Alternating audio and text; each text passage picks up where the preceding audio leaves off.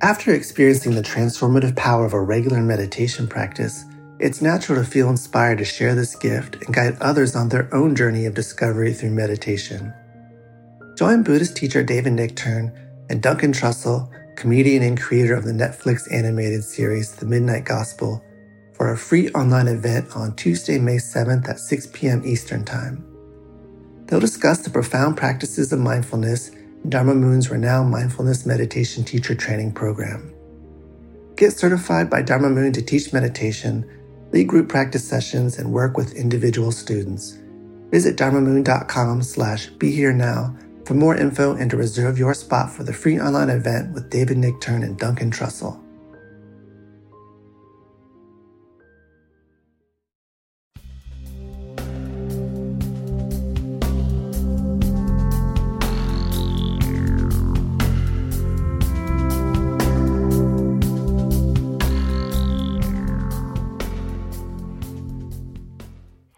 Hi, I'm back, Raghu Marcus, and back with Roshi Joan Halifax, one of my dearest friends, but one of my most important teachers.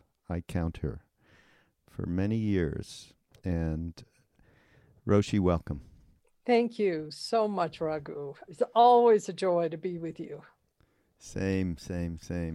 So everybody out there, Roshi Halifax has a new book. It's coming out in May. Is that correct? Am I correct? That's right. And there it is, Standing at the Edge, Finding Freedom Where Furry Fear, and Courage Meet. And I just said to Roshi before we went on, I said, this will take about 5 podcasts if we're to properly investigate everything and talk about everything. I mean, it is so rich, Roshi. It's just incredible. And if you don't mind, there's a few things I like to read from the book. Okay. And just have you elaborate on a little bit more. And then So I'm open to doing 5 podcasts with you. Oh, you are? Yeah, if I could only catch you if you had that kind of time, yeah. And we're going to be together, I must mention this, in Maui with Ramdas Krishnadas, Frank Ostaseski, and Bob Thurman, who I know. Yeah, and so that's going to be a delightful time at the beginning of May. I think there may not be places in the actual hotel where the thing takes place at the Napili, but there is wonderful places right next door, and you can come from off-site. There are still availability. Do you mean the program's almost full? Correct. Wow. I'm excited. Well, I have to say that I am there on the release date of the book, which makes me so happy. Okay, and you will, of course, sign copies. I will sign copies, and it is a totally cool book. I tell you, it is so powerful. If people want to, they can pre-order it now on Amazon at a discount, but they should also read the editorial reviews. It's over the top. Yeah, it really is. And just to reiterate, everybody, it will really help the book if you do a pre-order. Now, all of everyone listening to Mind Rolling, and this, we're going to have an excerpt out on ramdas.org. We're going to do a bunch of things, and it'll really help. That's how it works with Amazon. If you get enough people interested, they bring in enough copies to make sure that anybody who wants one will get a copy, because they're not good at last-minute stuff, Amazon. Okay? No, they aren't. And they own the territory. So here's just something from the book. I have come to see that mental states are also ecosystems. These sometimes friendly and at times hazardous terrains are natural environments embedded in the greater system of our character. I believe it is important to study out our inner ecology so that we can recognize when we are on the edge, in danger of slipping from health into pathology. And when we do fall into the less habitable regions of our minds, there's a lot of that, whoa, we can learn from these dangerous territories. Edges are places where opposites meet, where fear meets courage and suffering meets freedom, where solid ground ends in a cliff face, where we can gain a view that takes in so much more of our world, and where we need to maintain great awareness lest we trip and fall. Seems to me that I did pick something that's the core of what this book is, and maybe how did this come to you? Just give us a little bit about the process and what we are talking about here in terms of these edge states. Raghu, I have learned so much from my failures. That's how it came to me. And so it was, I learned that it's important not to devalue the very obstacles that we encounter in our human experience. And, we're such a lovey-dovey, everything is wonderful world, that's how some people sort of see it. And there's a kind of rejection of the shadow side. And I'm talking not just about shadow in terms of the issues that we aren't able to access or see, but I'm talking about the negative aspects. And my failures have been my greatest teachers. And can you talk a little bit about the different edge states that are in this book? Yeah. So I explore 5 edge states, but I'm sure that we could take this perspective and actually build out even, more territories. But these are edge states that I found to be really important for people who are involved in selfless service. And so the first one is altruism. And altruism is that experience of helping others, serving others, where there's some kind of sacrifice and in the process of it. And that sacrifice, if you will, if it becomes too great, can harm the individual who's serving, can harm the people whom we're serving or the creatures whom we're serving, can harm the institutions that we're serving in, and can harm the institutions or even the countries that we're serving in. So there's altruism, and then the challenge side is pathological altruism. So that's a pretty big category. And I think just to be more concise, I'm going to go to the introduction where I introduce the edge states. So I talk about empathy in the book. I have a big section on each of these areas, empathy and empathic distress. And I say in the book, when we are able to sense into the suffering of another person, our empathy brings us closer to one another, can inspire us to serve, and expands our understanding of the world. But if we take on too much of the suffering of another and identify too intensely with it, we may become damaged or unable to act. And then I have a big section, Raghu, on integrity. And I say about this section, integrity points to having strong moral principles. But when we engage in or witness acts that violate our sense of integrity, justice, or beneficence, moral suffering can be the outcome. And then there's a big section on respect. And respect is a way we hold beings and things in high regard. Respect can disappear into the swamp of toxic disrespect when we go against the grain of values and principles of civility and disparage others or ourselves. Then I have a section on engagement. Engagement in our work can give us a sense of purpose and meaning to our lives, particularly if our work serves others. But overwork, a poisonous workplace, and the experience of the lack of efficacy can lead to burnout, which can cause physical and psychological collapse.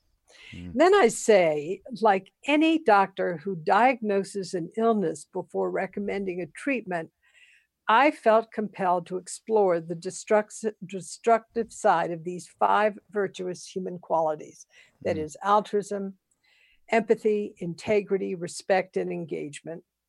Along the way, I was surprised to learn that even in these degraded forms, edge states can teach and strengthen us, just as bone and muscle are strengthened when exposed to stress, or if broken or torn, can heal in the right circumstances and become stronger for having been injured. Yeah. Okay. So, but I have found reading the book, because you mentioned right at the beginning, especially you related to these edge states, especially people that are doing service, Right. basically. But I counter that with how meaningful many of these states that I could personally relate with. And let me, without being officially, quote unquote, doing service. And one of them was around pathological altruism. Okay?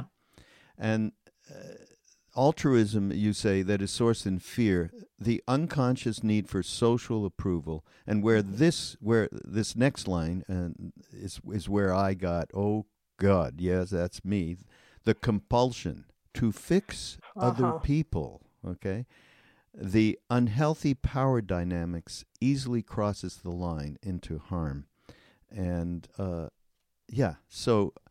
Here I am. I have a unhealthy dose of wanting to fix other people. I think that's a very common attribute for many, many, many people, especially in relationships, right? So talk a little bit, give us some antidotes to that very pathological trait. Well, I feel always, Raghu, that the first and most important thing is being aware of those tendencies which are, we could say, more harmful or less helpful. And so, for altruism, I in the book, I explore what we call the 3 tenets. And the 3 tenets are not knowing, bearing witness, and compassionate action.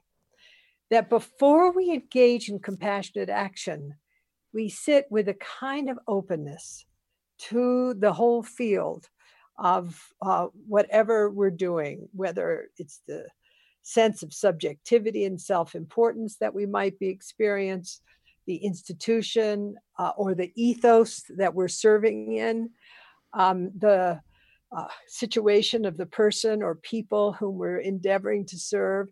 It's like really being open without the kind of biases that drive us into altruism that could end up harming us or others. So not knowing is a really powerful, it's sort of a beginner's mind kind of thing. And then bearing witness, it's like being in that experience of empathy. Bearing witness is a kind of empathy. It's our capacity to really open and to sense into the experience of others. And out of the insight arising from not knowing and bearing witness, it's possible for us to engage in action that is basically compassionate. Mm. And in fact, you say, in the best of worlds, altruism and our perception of it is grounded in the ability to rise above self-interest, to be context sensitive, and to be comfortable with ambiguity and radical uncertainty. That's right. As you just said, rising above self-interest, that would be very top of the list in my own case of seeing and being aware. Talk about rising above self-interest. This is not an easy thing to do when we wake up every morning, as Krishnadas likes to say, with the movie of me. That's pretty good. Yeah. And so much of our identity is wrapped around us being perceived as good people. I mean, you're a good person. Ram Dass and Krishna Das are good people. But it's not very pleasant to be perceived as a not good person. But when that motivates our actions, that's a kind of problem. Right. Talk about a real practice that counters this consistent self-referential mind. Yeah. Raghu, the last section of the book is a big section on compassion. And my contention in the whole book is that the experience that shifts us out of self-referentiality, out of the pathological aspects of these 5 edge states, is in fact compassion. And I speak about compassion as comprised of a suite of qualities or processes that are trainable, which include attentional balance, pro-social states of mind, which, our good friend Sharon Salzberg always writes about so wonderfully and teaches, in her Brahma Vihara practices, that we can actually cultivate loving kindness. We can cultivate the feeling of the concern for others. We can cultivate sympathetic joy and cultivate equanimity. So pro-social states of mind are really essential for us to nurture. And then intention, which is also related to pro-social states of mind, but it's really looking at, how do we develop moral character? How do we enhance our capacity for moral sensitivity and moral nerve, that we stand strong within our principles? And then insight. There are many practices about steadying the mind down and allowing us to really investigate not only our subjectivity, but our interconnectedness with all beings and things. And the last is embodiment. So there's a huge range of practices that help to cultivate a quality of altruism that's healthy. That's what I mean. Sharon and I, Ram Dass, this is what we teach. Yeah. Can you just define pro-social a little bit for everybody? Well, I think it's easy to understand if you know what antisocial means. Right? Okay. So, there are many pro-social emotions. Things are like kindness, compassion, gratefulness, and so forth. So the intentional cultivation, really nourishing the neural networks associated with these positive psychological states, which are pro-social. They're about others. How do we benefit the world? And back to this, by the way, whenever some people talk to me and they are obviously very, very attached to their thoughts and believing in their thoughts and so on, I have a little mantra, which is forget yourself, okay? Ignore yourself, basically. Just ignore yourself. And then I see in this book, and this wonderful thing that you picked up, a quote from Viktor Frankl, who's that Auschwitz survivor, and who is an amazing, beyond amazing human being. Anybody out there, check out Viktor Frankl off on Google. But being human always points and is directed to something or someone other than oneself. The more one forgets himself by giving himself to a cause, to serve, or another person to love, the more human he is. Isn't that beautiful? So great. He just, out of the horrendous stress of being in a concentration camp, but seeing, that if people aren't shrunk into the fears around if they're going to survive or not, what happens is just one opens up to a world of meaning. And Viktor Frankl's work has always inspired me. Yeah, no, it's completely, as I suggest everybody if you don't know him, please do look him up. He's just something else. And just further into this notion of self. I love I think the Tibetans have a self-cherishing. Yes. I love that little phrase that they have that really says it all. You also say here, I believe what's important is our ability to recognize when we are at risk of slipping over the edge into selfishness, and to learn from the utter fragility and mystery of life. And this is also about getting too comfortable with not knowing. But ever since I've known you, and I quote you in podcast all the time around getting comfortable with the not knowing, getting comfortable with the mystery. And that has been a huge help for me personally, to really delve into that in a way that really approaches the subject of death, and that is a highly important ingredient in every part of our lives. Yeah, why don't you just talk about that a little bit, because it really affects the selfish inclinations that we have. Well, as you know, my work since the 1970s has been in the end of life care field. It's part of what I do, which is training clinicians in compassionate care of dying people. And Raghu, Ram Dass and Mirabai Bush have just written a fantastic book on death and dying. And, I have to say, I'm just, what can I say? Let's see, filled with admiration and appreciation for the work that the two of them have done on this new book, which is coming out soon. And it is called Walking Each Other Home. Walking Each Other Home. And it captures, I feel, the spirit that I endeavored to capture in my book, Being with Dying, which death isn't a mystery. It's the ultimate moment of liberation.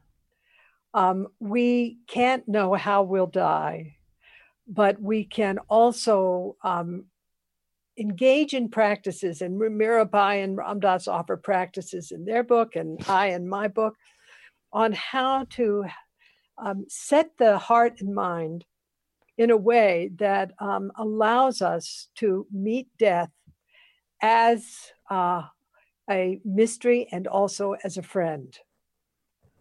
So that, I feel, is our work, to, be right, straight, clear about our mortality, to appreciate this life as it is, and at the same time to understand that the final developmental phase of our lives is our encounter with death. Yeah. One of the other aspects that there was an interesting thing, of course, you talk about empathy. And I think right off the bat, one of the biggest misnomers people have is around the connectivity or this empathy and compassion. And I think it's probably good if you immediately give us there is a difference between empathy and compassion. Yeah, I think many people have confused empathy and compassion. And empathy is that experience of physical resonance, emotional resonance, or cognitive resonance with another, where we include in our subjectivity the physical experience, emotional or cognitive experience of another. But it doesn't necessarily, at least from my point of view, well, what can I say? It doesn't necessarily include concern or an aspiration to actually transform another suffering. Whereas, very specifically, compassion is based on our capacity to attend to the experience of another, to actually perceive whatever the experience of another is, their suffering, to feel concern for another, and to aspire to transform that suffering into non-suffering. And, compassion can entail empathy, but it is not empathy per se. And interestingly enough, you talk in the book about somatic empathy, describes the experience of strong physical resonance with another, and you gave the example of Dr. Joel Salinas. Isn't that a fascinating? Yeah.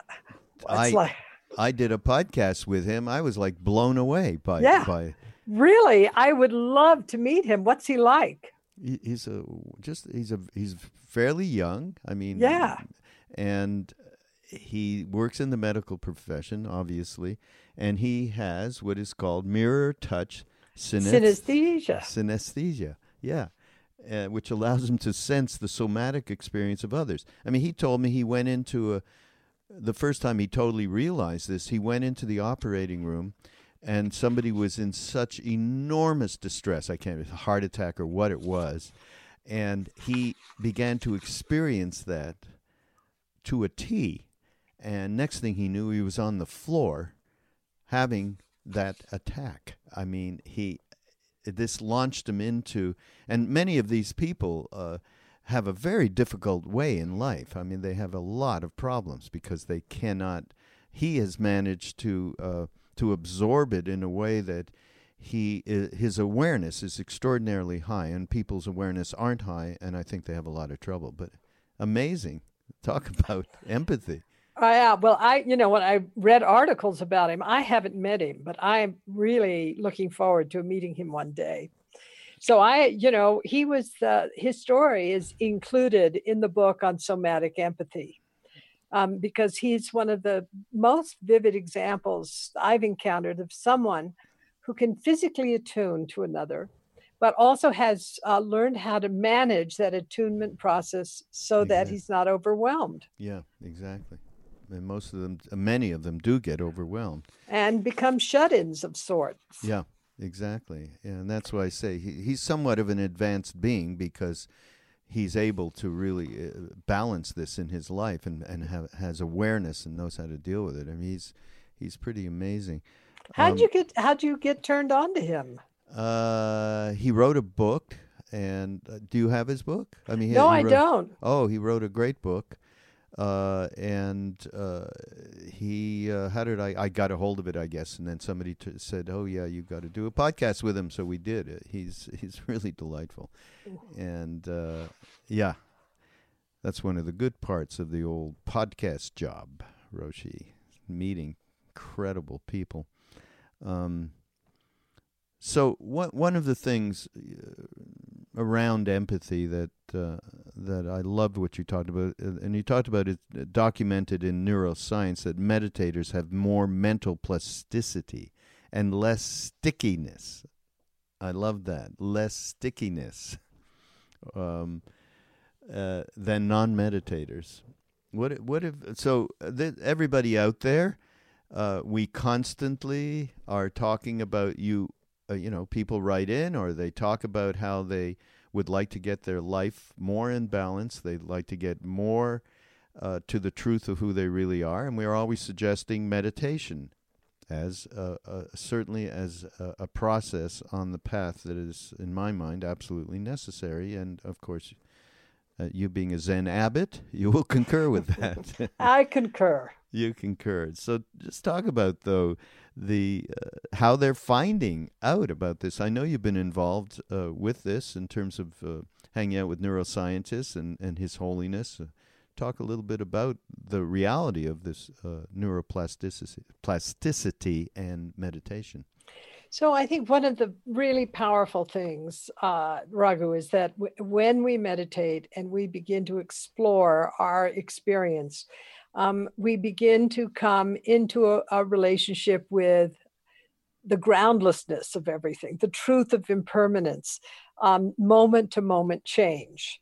And as a result of that kind of experience, you begin to see, wow, every time I lock down on a person, a thought, a thing, a possession, a place, like, for example, on December 14th, my home in the mountains burned down.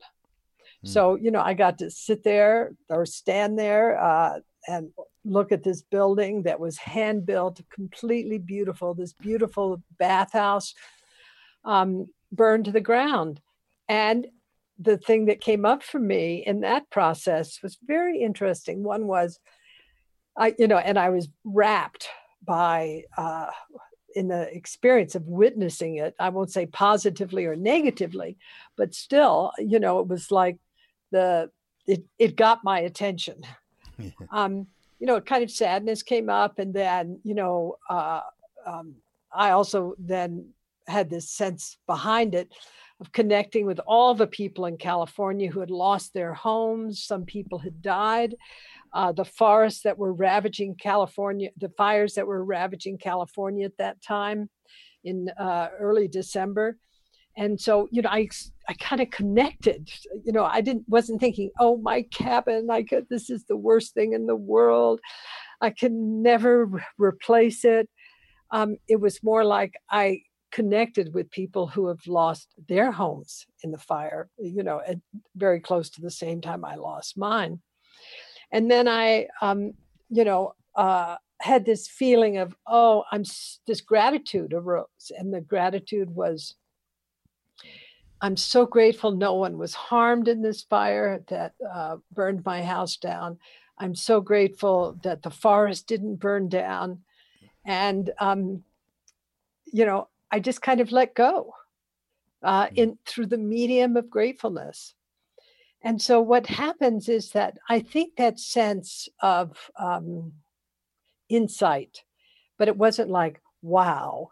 It was just waves of insight rolling through my experience, which was very vivid as this fire was raging.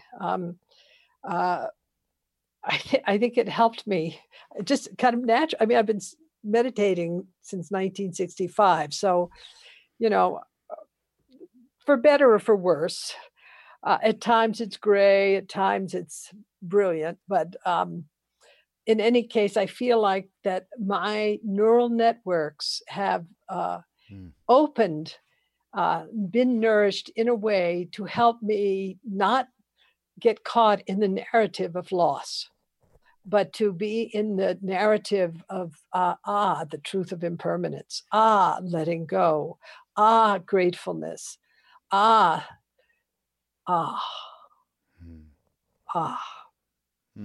So it's like that. And yeah. So what science is doing now, contemplative neuroscience, is it's validating what practitioners have experienced for, thousands of years, the truth of mental plasticity. We don't know about neural plasticity in terms of our subjective experience, but we know that we're able to state shift. We're able to see things with more depth of field. That practice can allow us to open our sense of well-being, even in the midst of loss. And now, you get in that fMRI machine, and wow, what we're seeing is this kind of mapping of neural networks associated with the parts of the brain that are about insight and prosociality. I love what you just said, state shifts. So everybody that's listening, much emphasis here on the practicality of meditation and the state shift. That's just one great outcome that happens over. That is something that I myself can attest to. That happens over time. So wouldn't it be great that you just didn't stay in some negative state and indulge in it like many of us have done in our lives, and that suddenly you became way more nimble. You had that nimbleness, which Roshi just described in her own experience. Yes. It would be a great thing. Not to mention cutting down your reactivity to these things, to negative states, which also lead to further suffering. There is also, you, of course, as you mentioned, one of the edge states being integrity. And so something struck me. Yes, I read your book and I just relate with where I am still caught. I find that very helpful, right, to point that out. And here's one of those things, which you quote the social critic Rebecca Solnit, who I've never heard of, actually, and she talks about the far left, political left, that they often engage in recreational bitterness. Isn't that a fabulous term? Yeah. She just nails it. She also wrote, by the way, you should check her out. She's fantastic. She's also a close friend. Oh, really? And has been to Dolpo with me several times, wrote a fabulous article about our Nomads Clinic in the New Yorker, for the New Yorker. And she wrote the introduction to the book. And that woman's mind is just a treasure house. But she comes up with all these fabulous terms, including recreational bitterness, where she quotes, the perfect becomes the enemy of the good, for example. That's one of her lines. That's just so brilliant. And she also is so clear that our own political process, for those of us who are more politically inclined, which includes me and Rebecca, that the kind of carping that liberals do, or a certain sector of feminists, or certain kind of spiritual people, sort of tearing down, the efforts of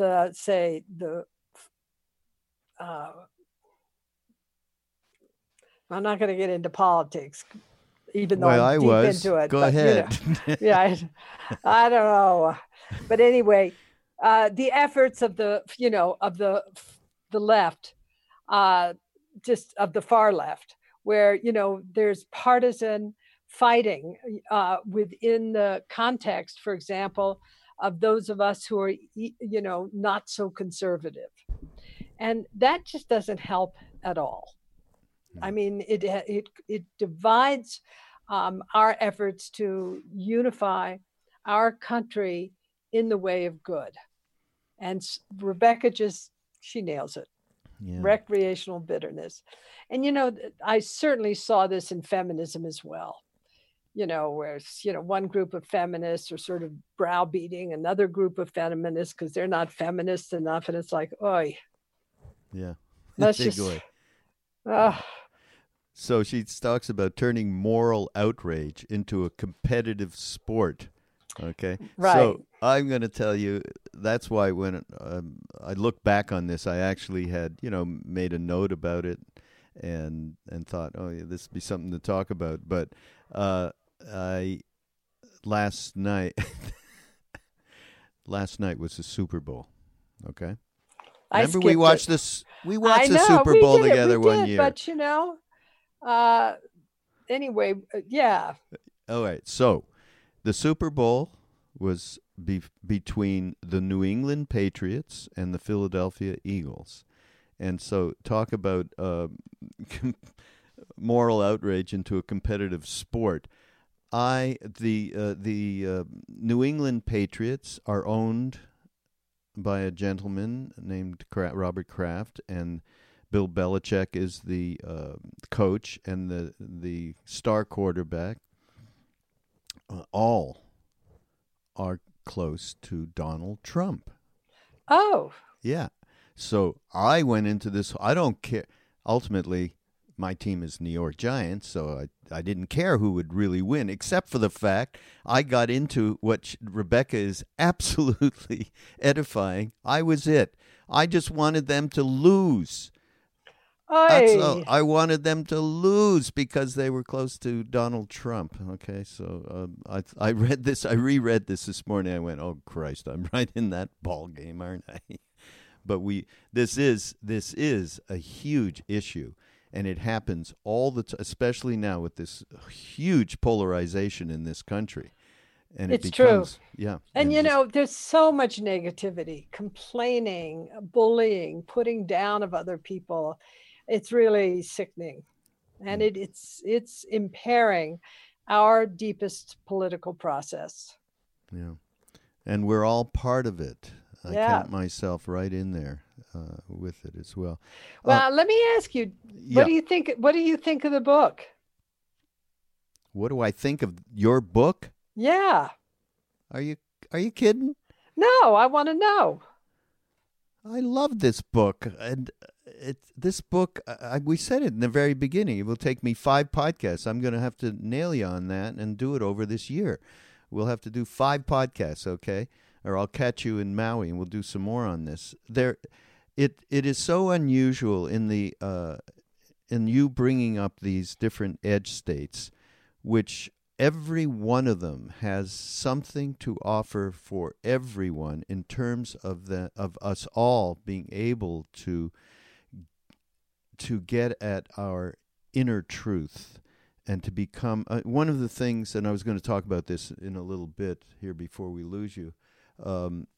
Is Sharon in a thing that we did in Maui, and I've been working with all of our, from Jack and Joseph and Sharon. I've been working with everybody around this, which is Duncan Trussell said to Sharon, "What do you do?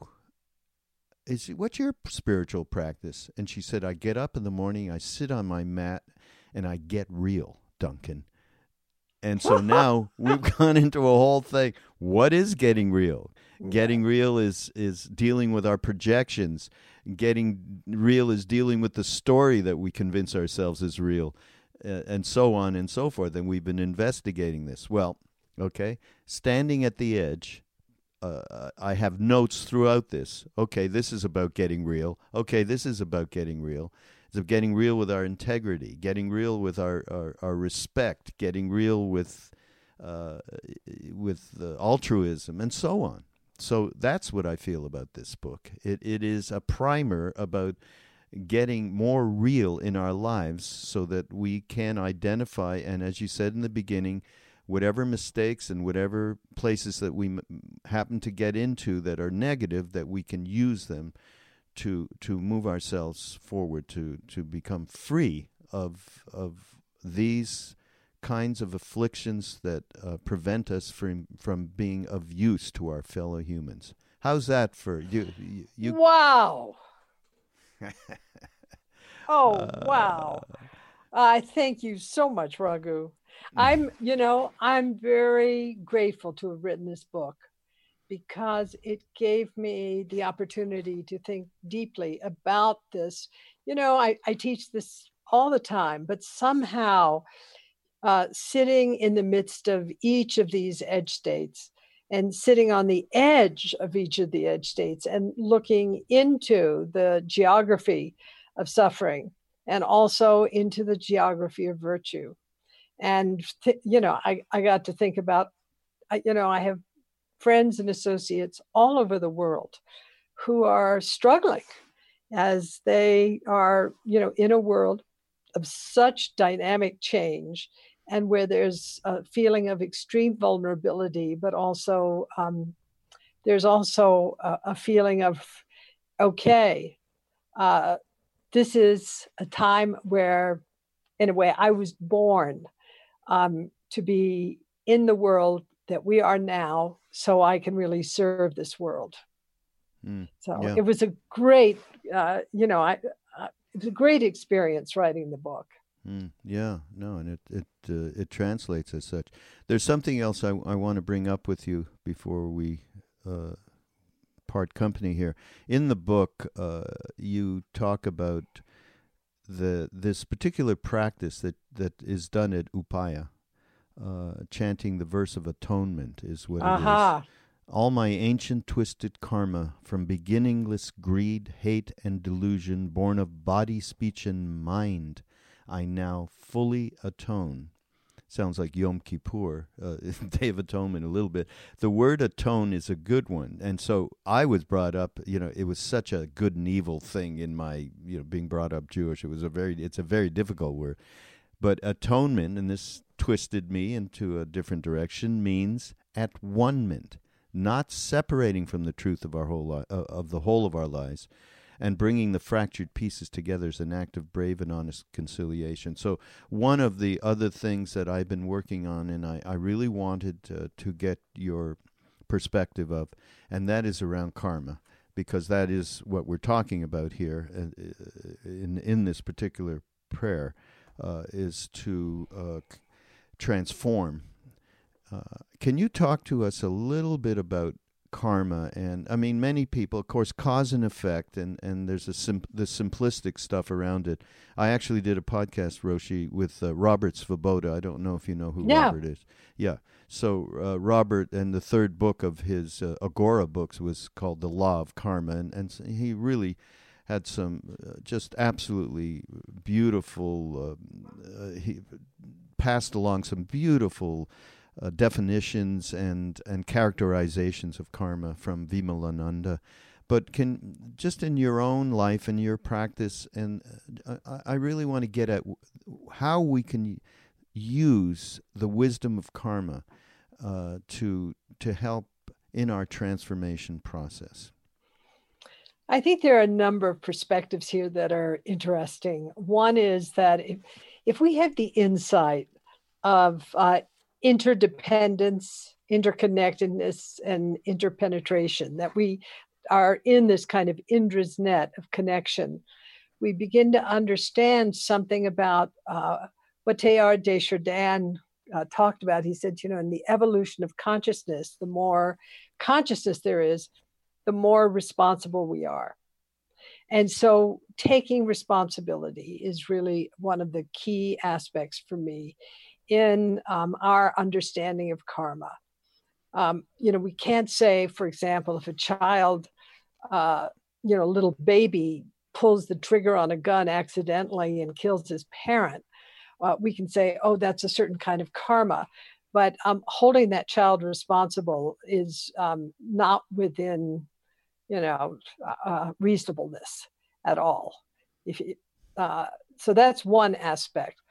To understand our interconnectedness, to understand the role of our responsibility, and to also understand that bad things happen to good people. And we can attribute it to something in a past life, or we can look at it as an opportunity for development. And so part of, I think, of what makes this book interesting from the karmic perspective is that it's not to turn away from the difficulties we encounter, like the bad karma part of our lives, whether we've sown it or been subject to it, but that we have the opportunity to use the hand that we've been dealt as a way to develop moral character and as a way to ultimately open up compassion within our own lives in order to serve others. And maybe talk a little, one of the things that I do talk, and I have talked with other friends of ours and teachers about, is the level of subtlety in terms of thoughts that we generate, or thoughts that occur, and how they have a profound effect, and particularly around supporting and the continuation of habitual patterns. Absolutely. Being. So maybe talk about karma and habitual patterns and awareness there. Well, the reason why many of us practice is to become aware of our self-talk, and to actually identify the memes or the patterns of thinking or the biases or the views that distort our perception of reality.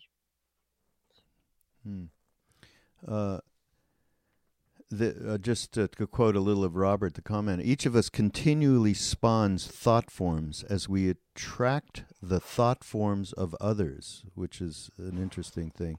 Images of similar nature resonate with and reinforce one another according to the universal law of attraction.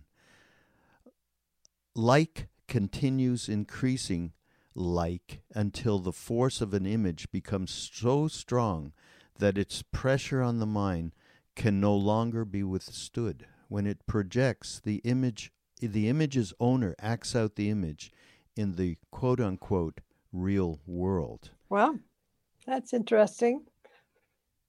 Okay.